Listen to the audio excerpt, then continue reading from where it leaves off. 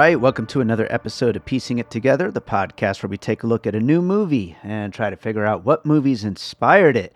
And today on the show, we are talking about The Iron Claw. This is going to be a heavy one, but we got a lot of great puzzle pieces to get into on this one. This family of wrestlers that are just absolutely ravaged by tragedy. It's an incredible movie, though. And joining me to talk about it, we've got Ben Miller returning to the podcast. And we'll get into a lot of really good stuff in this. So that is coming up here in a second. Before we get to it, I do want to remind you, as always, to make sure you're subscribed to Piecing It Together wherever you listen to podcasts. You can follow us on social media at PiecingPod and join our Facebook group, Popcorn and Puzzle Pieces, where we continue the conversation about all the movies we talk about here on the show. Aside from that, I do want to remind you, we've been doing episode after episode after episode. There's been a lot of movies to cover lately. So if you've been listening and you've been enjoying the show, and if you have any puzzle pieces that you think of for any of these movies we've been covering, anything that we didn't mention already, send them in. You can email me, you can tweet at me, go in that Popcorn and Puzzle Pieces group I mentioned. I'd love to hear your pieces, and hey, maybe even get you on the show one of these days. So get in touch. And with that said, let's talk about The Iron Claw. All right, we've got Ben Miller with us to get into The Iron Claw. Ben, how are you doing? I'm doing well, sir. I appreciate you keeping the normies in your mind after you have now reached a new stratosphere of fame with your famous Bradley Cooper viral tweet, which I saw the viral tweet, laughed at it. Then I realized it was you. I didn't realize you were because so many people were sharing it. It makes me laugh. To laugh at Bradley Cooper and be upset at Oppenheimer at the same time. Yeah, right. I was debating tweeting about this today at the time that we're recording this, but that tweet was seen by already, I think, 1.2 million people. Wow. And you want to know how many downloads the Dungeons and Dragons episode that tweet was about got yesterday? I'm guessing 5? 6. So yeah. 6, yeah. There you go. So move the needle, baby. Yeah, absolutely. Don't go chasing viral fame. It does nothing. Absolutely nothing. And me and you have done the same thing. We have tweeted random things that we thought are great and nobody cares about. Mm-hmm. And then there's no rhyme or reason to why certain things catch on or don't. No. It just, sometimes it catches and sometimes it doesn't. That just happens. We certainly don't try. Yeah. It just kind of happens. Just happens. Pure randomness. Anyway, we're here to talk about The Iron Claw, which, was a, boy, this is going to be such a heavy episode. This is such a heavy movie, and the subject matter. I think we should start off. Did you know the Von Erich story going into this? Because I didn't. I was a wrestling fan in the 80s, but it's so long ago, and maybe I did at the time know, but I didn't really remember any of this stuff. It's funny because everybody I talk to about, I'm going to watch this movie, and they're like, the Von Erichs. Of course, I live in Dallas, so that helps that everybody's like, I saw them at this place, I saw them at this place. So people I knew had seen them in person. I was not much of a wrestling person, so I did not have much foundation. And then I found out a little bit about it. And then whenever I researched the Von Erich family, you're like, oh, this is going to be a downer. Yeah. There's no way this is going to be a happy story movie. Yeah. But it's very much no, these guys are local legends. I talk to people who care in the least bit about wrestling around here. They're like, it's like the Funks, the Von Erichs, those are the kind of the Texas wrestling legend names. Yeah. And people are taking this very seriously. No, yeah, for sure. And you kind of get why. I mean, this is such an American thing. These dynasties of, especially with sports. Yep. So it's interesting. I think this is going to be an interesting conversation. I mean, there's lots from the wrestling angle, but there's also from the family angle, from the masculinity angle. There's so many things going on with this movie. I think we should kind of just jump right in and start getting to puzzle pieces. We'll get to various aspects of the film along the way. Let's do it. What do you have for your first piece? So since this is a very serious movie, a very serious topic, I decided I got to find something that is not that, but is also not really all that serious, but kind of has the flow. Varsity Blues. Okay. So Varsity Blues connects in a very, very specific way because I was trying to think of a sports movie where a father is chasing the dream that he could not get Sure. through his son. Yeah. And in that film, James Vanderbeek ascends to the starting quarterback, and the dad is the constant catalyst of, you got to get in there. This is your opportunity, because the father didn't have the option to do that. Sure. The Von Erich family is so propelled by the perceived slights upon the father, the patriarch of the family, whenever he was a wrestler. Essentially, like he kind of convinces his family's like, I was deprived of the potential to be great because of the powers that be, not having anything to do with himself. Right. Fritz von Erich, the patriarch of the family. Yeah. So he kind of pushes it all on the kids to be like, you got to do it because they took it away from us, and it's our thing to have. Yeah. Yeah. No, absolutely. And that's such a stereotype. Like, it's such a an archetype, Yep. really, of these sports guys who just like thrust all that responsibility on their kid. And yeah, Varsity Blues, great example of that. Also, I just was saying about how American this story is. Is there anything more American than Varsity Blues? I mean, come on. Absolutely not. So there is one thing that's more American than Varsity Blues, though, and it's my first puzzle piece. And it's so funny you started out with a light one because I thought the exact same thing. I'm going with Talladega Nights, The Ballad of Ricky Bobby for my first one.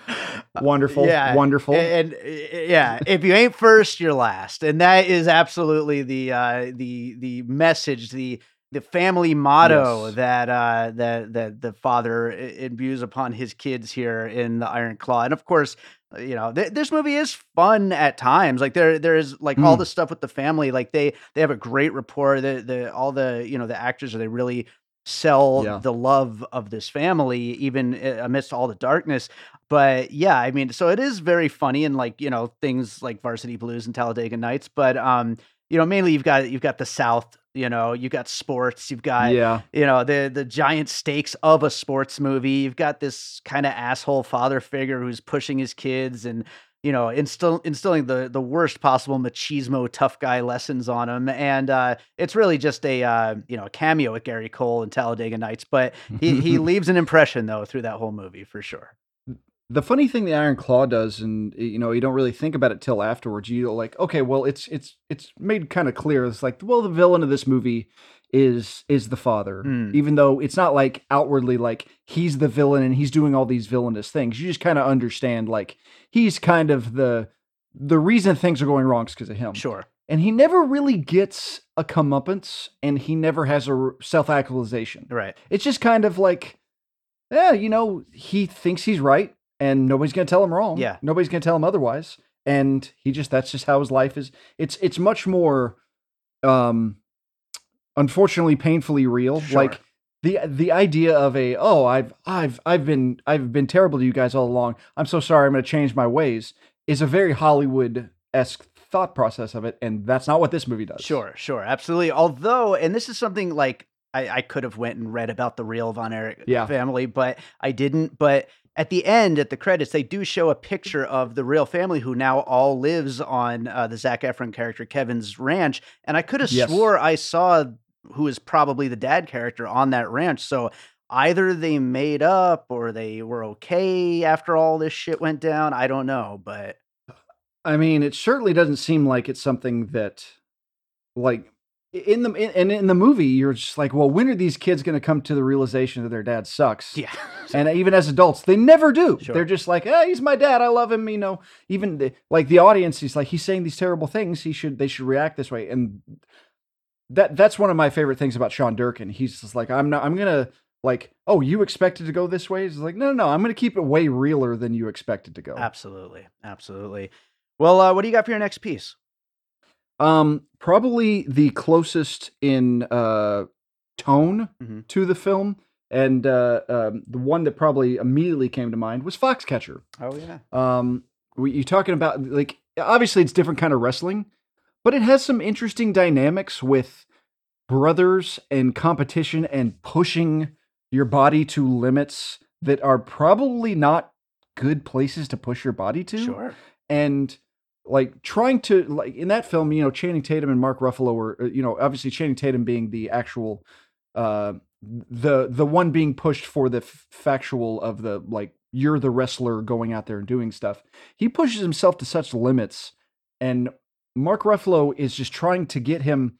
He's essentially like Steve Carell as the mentor is like you're going no matter what, and Mark Ruffalo is the brother who is like not no matter what. Let's take a step back. Not no matter what. There are limits to this, and it's kind of that mix between, well, do you want to be great or do you want to stay alive? Yeah. And there are levels of this movie and that movie that mix very well. I think Foxcatcher is a much darker and like foreboding film. Sure. And the Iron Claw is just sadder. Yeah.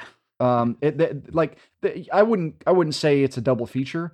For the love of God, do not watch those two movies back to back. Yikes! I cannot imagine getting out of that well. But I mean, they're spiritual cousins. Mm-hmm. Sure.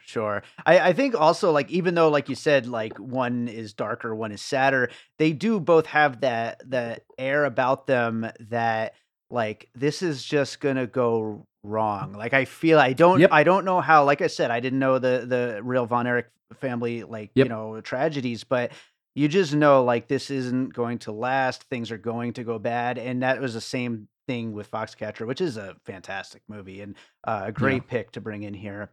I'm gonna go for my next one. Shout out to my buddy Jason Harris, who always joins me on the trailer episodes. He brought this one up to me, but I wanted to include it. The Virgin Suicides, Sofia Coppola. This is an interesting great parallel. Choice. I think so too. I think it's like a really interesting thing with just this family where for some reason just awful tragedy. There's no escaping it, and these people, they do think of it as a curse, and in this movie, and even though at the beginning, Zac Efron's like, I don't believe in curses, and like slowly but surely he believes that's exactly what's happening. Yeah, very much so. Yeah, and you see it on his face as it's like kind of coming to that realization. It's just horrible because like. I don't know about you, but like I am not a superstitious person, and like but if I was in his shoes, I think I would maybe start to be like, Jesus Christ, there's something going on here. Yeah, it's and that's kind of like you said, you should this is not going to go correct, and you're like, well, like Zac Efron's character, Kevin Von Erich is like, even though he's the one who survives, you're like. But I mean, like, it's not exactly like he had a clean road the whole way. It's not like he's been like, oh, everything's been going great. No, like it's been a rough go of it regardless, and all of this tragedy that befalls him. So I mean, the Virgin Suicides part is really, really interesting, especially like, the when I think of that film, you think of the parents of Kathleen Turner and James Woods. They were kind of like, they were in cahoots. Mm-hmm. Like they were like they're like how we're sheltering our daughters and what we want them to do. It's like we're in lockstep about this. And the Iron Claw seems to be fully. The dad is the pusher of this, and the mom is kind of just like, I'll feed you guys. I'll do this. It's like, hey, I have a problem with dad. It's like, that's a brother thing. That's you and dad. Like it's kind of stay out of it as opposed to right. But that's an interesting dichotomy where it's like the mom's she's not innocent in all this. She knows exactly. That's what I was gonna say. Like, yeah, she's not innocent. Like, maybe she's not actively pushing her kids into this, horribly kind of self-destructive like life. Or, she's not pushing them towards it, but she's certainly not helping, and certainly enabling the father to be able to continue pushing them. Yeah, and I mean. One thing this film does more than any other is it's really I thought Maura Tierney was incredible in this film. Yeah. I thought she was great. But the like I think of myself as a parent, and I'm like, man, I care so much about the well-being of my kids. I can't imagine letting them do this kind of thing. And neither of the parents seems at all really concerned about their well-being outside of a wrestling standpoint. Sure. It's always just like, how is it going to impact the business this family runs? Mm-hmm. It's not necessarily what does it do to this family. It's the financial implications of this family is concerned going forward. Absolutely. Well, let's move on to another piece. What do you got next?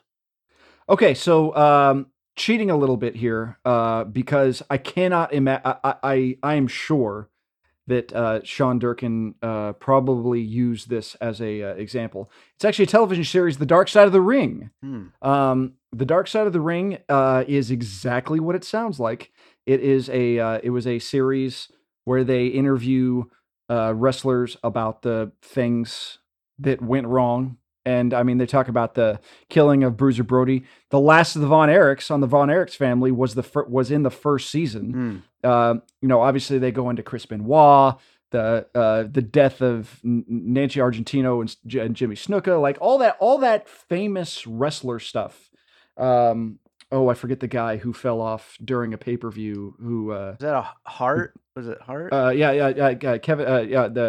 One of the Harts. Owen Hart. Owen Hart. Yeah. Yes. Yeah. So like stuff like that, and what that show really gets into, like, it's not a show where it's like, oh, it's like a documentary from. It's like no. It's inside access, and it's like, oh, I was wrestling with a broken kneecap because this promoter said I had to go out there or I didn't get money, and my daughter had leukemia. And it's just like, oh, wow, this is so much worse than I ever imagined it actually was. Yeah. And the toll, like one of the best scenes in the Iron Claw is the Kevin Von Erich gets a essentially not a title shot, but he gets kind of that precursor to a title shot, and they have a big, there's a big wrestling time, and he faces whoever he was facing, the champion at the time, and he gets body slammed on the concrete, and the acoustics and the slapping of the skin, it feels so terrible, and you're like, I cannot believe this man is about to stand up. Yeah. And he gets through it, and you're just like, oh no. And you think of all the problems that wrestlers have today, and concussions and all that kind of stuff. And at least there's the visibility of it. In the 80s and 90s was the Wild West. Yeah, sure. Like they could do anything, and it's just it is so unhealthy. And I'm sure Dark Side of the Ring played into that, and the personalities and all that kind of stuff. No, yeah, absolutely. I haven't seen that series, but I'm sure it's just depressing as hell. It is. Yeah. It is. It doesn't exactly paint the greatest picture. Like, it's for wrestling fans who are like, oh yeah, I know this story. Let's dig into this. Yeah. It's not like, oh, I want to get into wrestling. Let's read about Jimmy Snuka. It's like, I don't know if we want to. Yeah, yeah. Well, as long as we're talking about the dark side of wrestling, it's an obvious one, but let's go with Darren Aronofsky's The Wrestler. Obviously. Yeah, it has to be on this list. Mickey Rourke is just phenomenal in that movie. But just this guy who, basically is deciding to like leave it all in the ring. And this is kind of the opposite, because this is a guy who, despite the pain and tragedy and depression and grief, like, decides to live, basically. And so, it really is kind of the complete opposite of where The Wrestler goes. But in those moments of showing the wrestling and showing just what that world does to a person, is absolutely drawing from that same well of experience of what these guys must have gone through in the 80s. That's I really like what you just said there about, like, Mickey Rourke decides, it's like, you know what, this is my life. I've never felt more alive. This is it. And Zac Efron's character decides to change that. Yeah. And like you said, he's like, my life's not going to be defined by this. I have other things that can make me happy.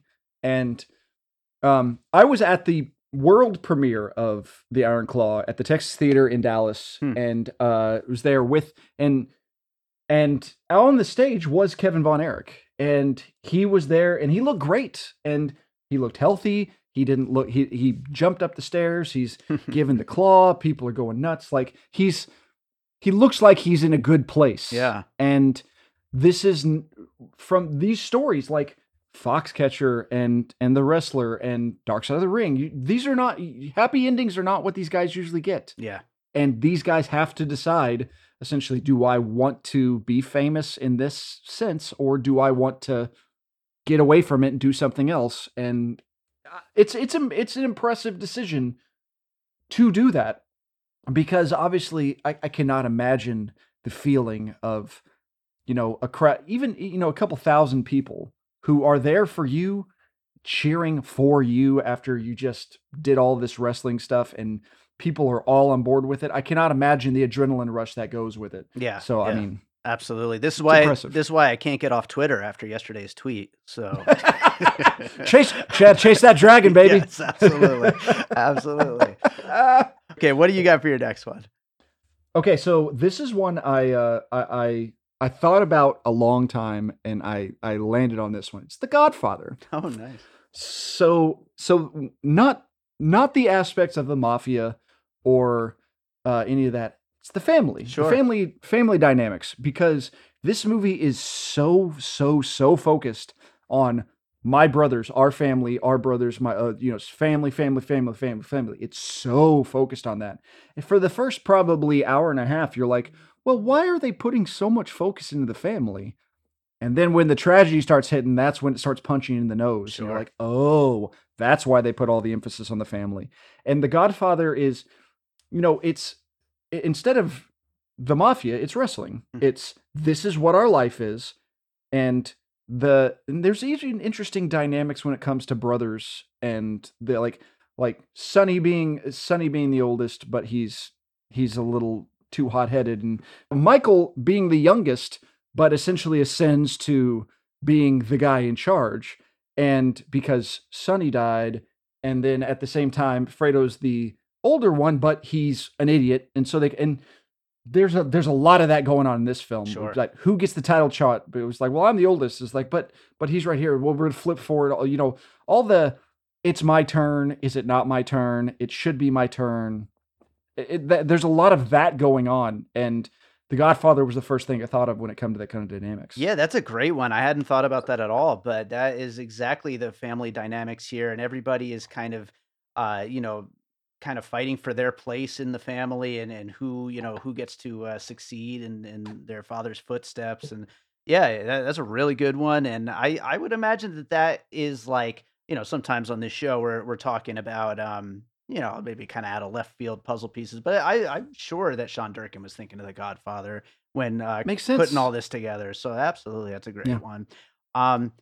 This one also kind of goes right into that, but David O. Russell's The Fighter, which came out right around the same Ooh. time as The Wrestler. But Mark Wahlberg and Christian Bale are both, a family of boxers, and that whole family dynamic of, who is going to get, that shot, who deserves it, who is going to, be able to continue in this career. And another movie that deals with what all that does, both on a personal level to the individual, and just how damaging the sport is, but also to the family and how it breaks apart the family at the same time. So you kind of get both of those levels in there. You also have the perceived slights and self grandioseness of Christian Bale being like, I knocked down Sugar Ray Robinson, Sugar Ray Leonard. And it's like, did you though? Like, Yeah. It's like, well, you're in a crack den right now. It doesn't matter if you rock down Sugar Ray Leonard. And it's like, it's that's a really good point. And it's like, well, at the end of the day, in both films, it's like, well, we're family. We're going to support whoever gets the shot. Yeah. And the shot is given, and they support them. And it's a family. It's despite it all, when the rubber meets the road, it's time to fight. Mm-hmm. We are in the corner of the person you're supposed to be in the corner of. Yeah. It's it's such a strange kind of subgenre of like moody sports movies. Mm-hmm. Like, Yeah. it's the Wrestler and The Fighter and Foxcatcher in this. And it's just kind of like, it's got that kind of same kind of grime to it, where they're all in the same realm, though The Fighter at least is a little bit triumphant. Right. At least. Right. Like, you do get the, it's like, well, nothing, like, there's some bad stuff that happens, but nothing like can't come back from. Right. Like, all the stuff in the Iron Claw, nobody's coming back from that stuff. Yeah, like, not only that, but even like the highs aren't that high. Like when the No. one brother wins the belt, he's just sitting at the kitchen table, just drinking a beer, and he just doesn't really even know what to do from that point forward. Like, and then he, spoiler alert, but then he immediately gets on his motorcycle and loses a leg. Yeah. So I mean, You know, and like you said, how high are the highs? Mhm. Like this is we're not talking about, you know, the peak of WWF and Hulk Hogan, you know, the Von Erichs beat Hulk Hogan. Generally, in a general sense, they're local guys. Right. Like they went around, they were financially successful, but it's not like they were like the general public knows who Hulk Hogan is. The general public doesn't know the Von Erichs. Right. And that's another really interesting point. The highs just don't really match the incredible depths of the lows. Absolutely. What do you got for your next piece? Okay, so I was really racking my brain here because I was trying to think. I almost went with another unorthodox one. I was like, no, that's I was really stretching. Let's do much more stereotypical. King Richard. Okay. With obviously about the Williams sisters and Richard Williams, their father. That's it's one of those things where you're like, how much do you actually love something, and how much is it propagandized onto you? Like I was. It's kind of a weird, obviously, dichotomy between the two. But I was thinking about it's Christmas time, and I was listening to a Christmas station. Amy Grant's Winter Wonderland came on, and I thought, well, it's like, oh, this is a great version because this is the best version because Amy Grant makes the best Christmas album. I'm like, wait, does she make the best Christmas album? Or it's just the one my parents pushed on me when I was a kid, and that's the only one that I've ever known. Sure. Yeah. And same thing. Is it great, or is it just your parents' passion that made you do this? Same thing with King Richard. Like, is it something they want, or is it something he wants that they just happen to be generational talents at? Yeah. Same thing with this. It's like, is it, where's the passion for the wrestling? It didn't seem like they're into it because it's always been a thing. Yeah. But is it something they actually love? And I think that's one of the reasons Ken Von Erich is able to step away, because it's like, I don't know if the love for it was ever there. Right. Like, it's not hard to step away from wrestling. It's hard to step from his family. That's what he decides. Sure. Absolutely. There's that great scene when he first meets Lily James, his love interest. Yeah. And she's like, what do you really want? He's like, more ribs. Like he's Yeah. just like a simple, guy. Yeah. Like, he just wants to be happy, basically. So and then right after they said, I just want to be with my brothers. Yep. That's what he wants. That's all he wants. And they're wrestlers, so I'm gonna be a wrestler. That's what he cares about. So I get it. I'm gonna go with a maybe out of left field one here, but I'm gonna go with Jim Cummings' Thunder Road. This is a movie basically about a police officer who's kind of having a mental breakdown following a string of just terrible things that's happened to him. And it's devastating, but at the same time, very funny at moments. But kind of deals with the emotions of a guy who is supposed to be tough and supposed to be he's in this very masculine line of work, and he isn't supposed to show the cracks, and that only exacerbates like his issues and makes him lose it even harder. And that's like kind of the main thing of Thunder Road and what makes that movie so funny. And obviously, as we've been saying this whole time, this movie, it's not going for jokes or anything like that. But the fact that this guy who's just this incredibly jacked Zac Efron, like wrestler, incredibly, it's ridiculous. He is so jacked. It's like, like they said, Jeremy Allen White gained 40 pounds for the movie, and he looks like nothing next to half Zac Efron. Half the fucking size. Man, it's crazy. But yeah, so for this guy to be showing just how broken up he is about everything going on, like it's a tough thing. And yeah, that just reminded me a little bit of this should be tough guy, showing all the cracks in Thunder Road. That makes sense. I mean, it's like, and one of the things that probably the thing I like the most about, and this surprised me the most about Iron Claw, is how good Zac Efron is. Yeah. And how like you're used to the like cocksure, funny Zac Efron, and kind of that kind of dynamic, and that's not what this actor. That's not what this character is. Mm-hmm. He is very like reserved and kind of solely focused on wrestling and everything like that, but he just it's just the masculine breakdown that he is allowed to have and eventually does have. That's the thing that really got me at the end of the movie. Him him being sad about the first time he really gets to sit in being sad about his brothers being gone. Yeah, yeah. That's when I was like, man, like he never really got the opportunity because it was just a nonstop train of tragedy. Yeah, absolutely. It just keeps going one after the other, just nonstop tragedy. He never gets a chance to really process any of it, all the while being, pushed to continue this career and, the family and just everything. It's just, yeah, it's a really incredible performance. What do you got next? Okay, this is my last one. This is a bit of a stretch again, but I think it applies. It's Ordinary People. Okay. With the film of Ordinary People it's much more of a family dynamic drama, and the bad guy is the mom in that situation as opposed to the dad. But with Ordinary People, it's people dealing with the tragedy of a lost family member, and in this case, a brother. Sure. And it's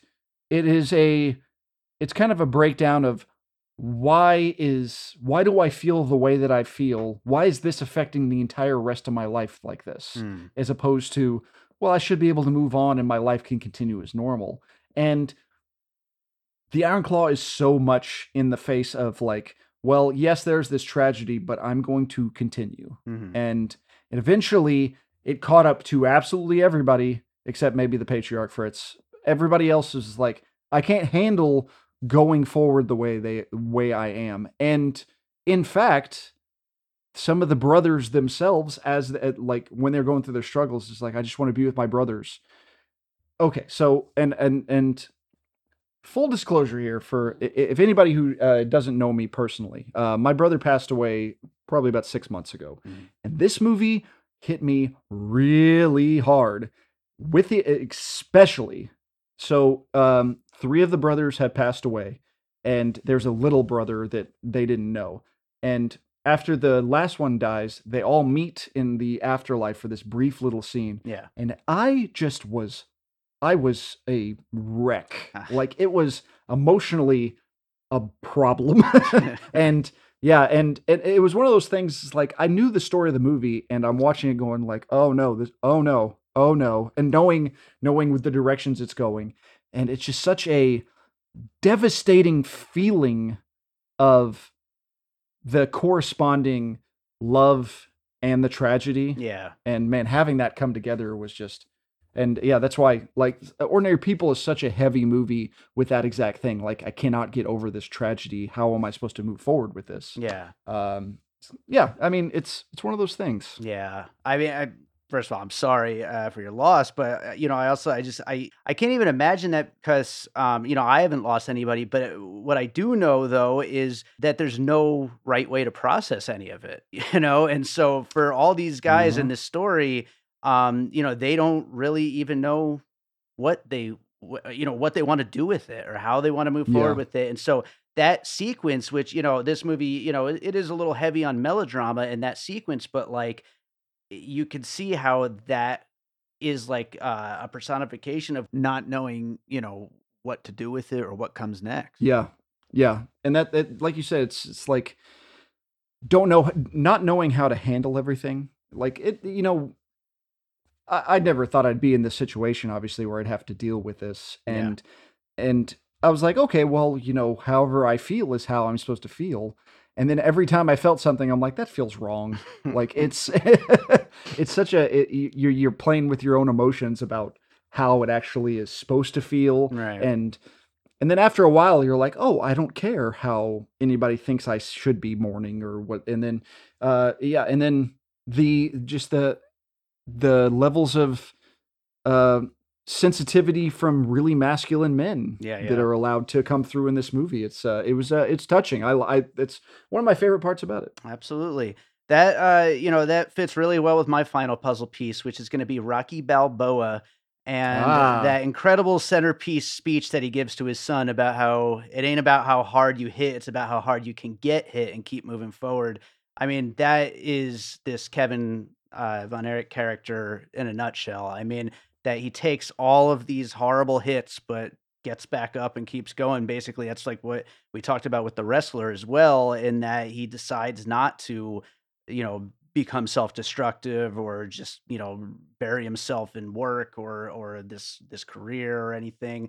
He decides to live basically and to go forward. And that's such a, the way it's presented in Rocky is so, it's so perfect, and it Mm. fits so well here as a perfect parallel to what Kevin's going through. That's really interesting. It's like you said, how, you know, and in that same parallel, how hard you can get hit and still get back up. It's like, can't imagine.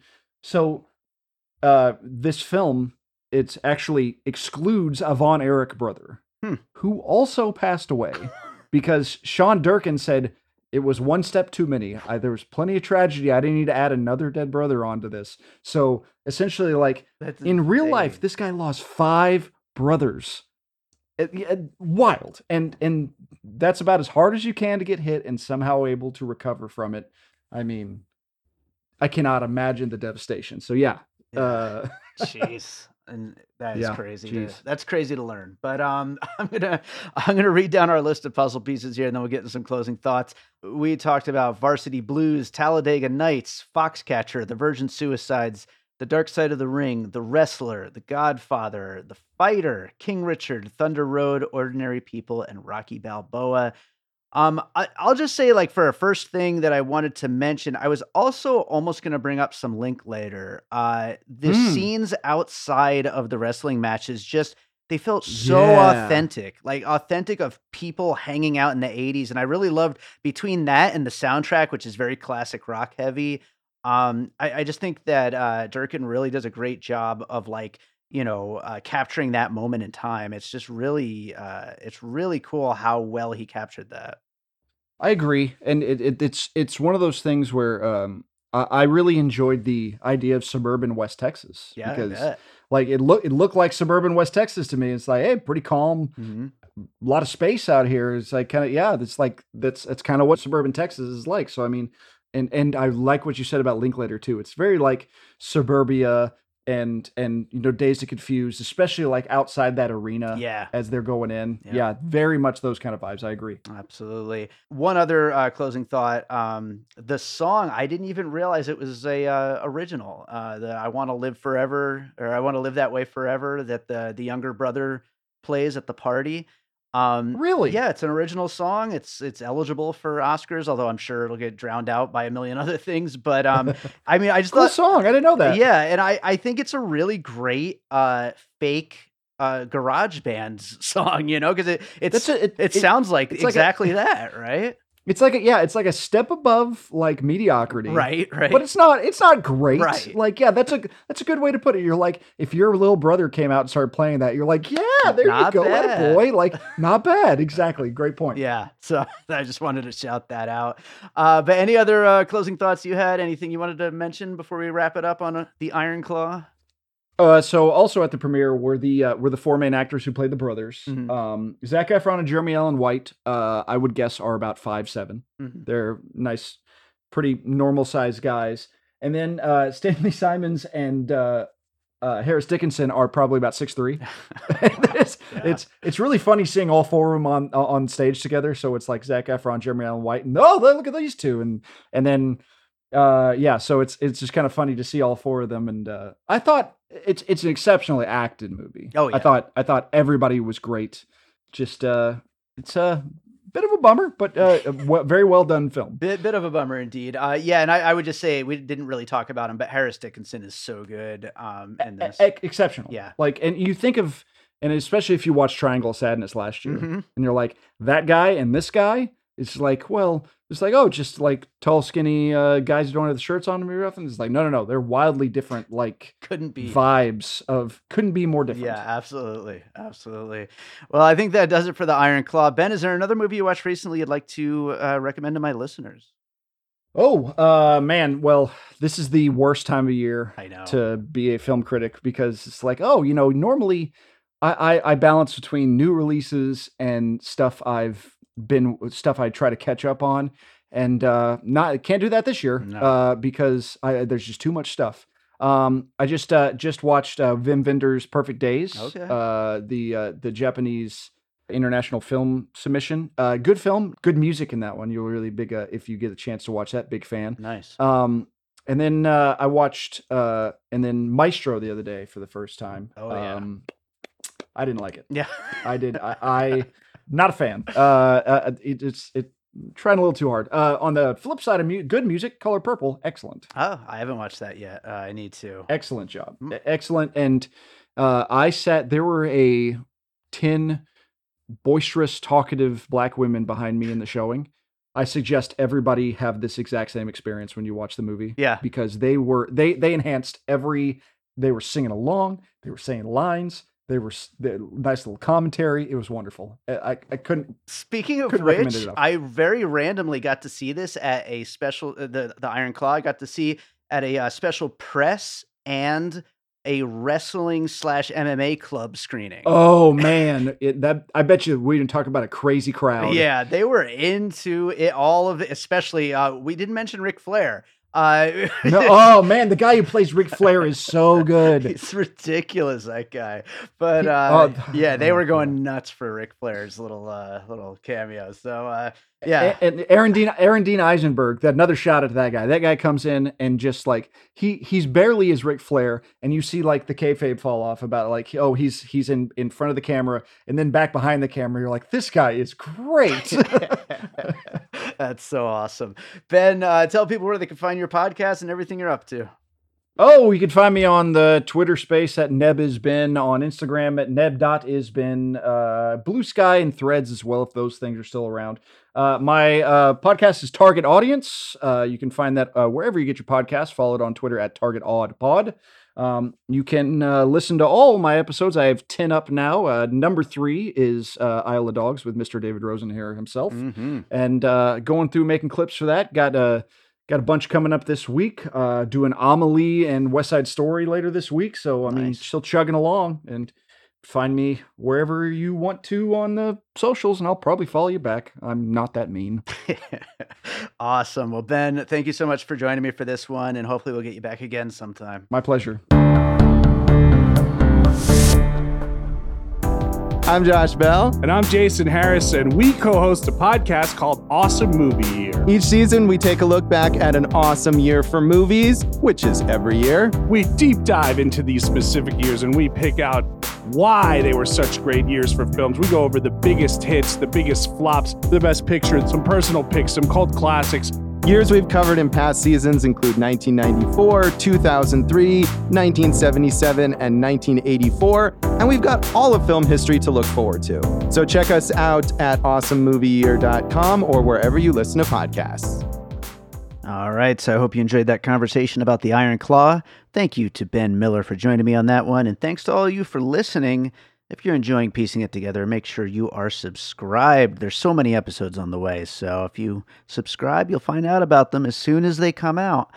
You could also drop a little 5-star rating and review over on Apple Podcasts, Good Pods, Spotify, wherever it is that you're listening. That would be very helpful if you did that.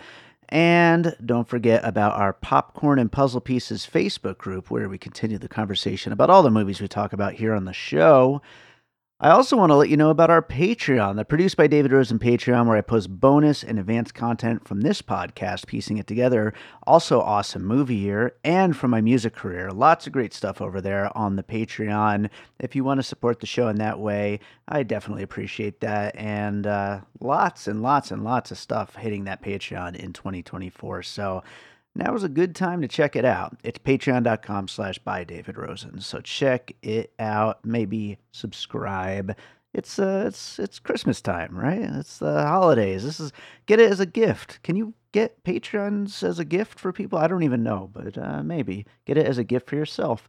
That does it for today. Let's close this out with a piece of music like I always do. And, I've been telling you guys about the 24 for 2024 thing that I've got going on next year, where I'm going to be releasing a new single on the first and third Fridays of every month, 24 new songs in 2024. It's a ridiculously ambitious thing that I'm doing. But I'm going to play you one of those songs. How about that?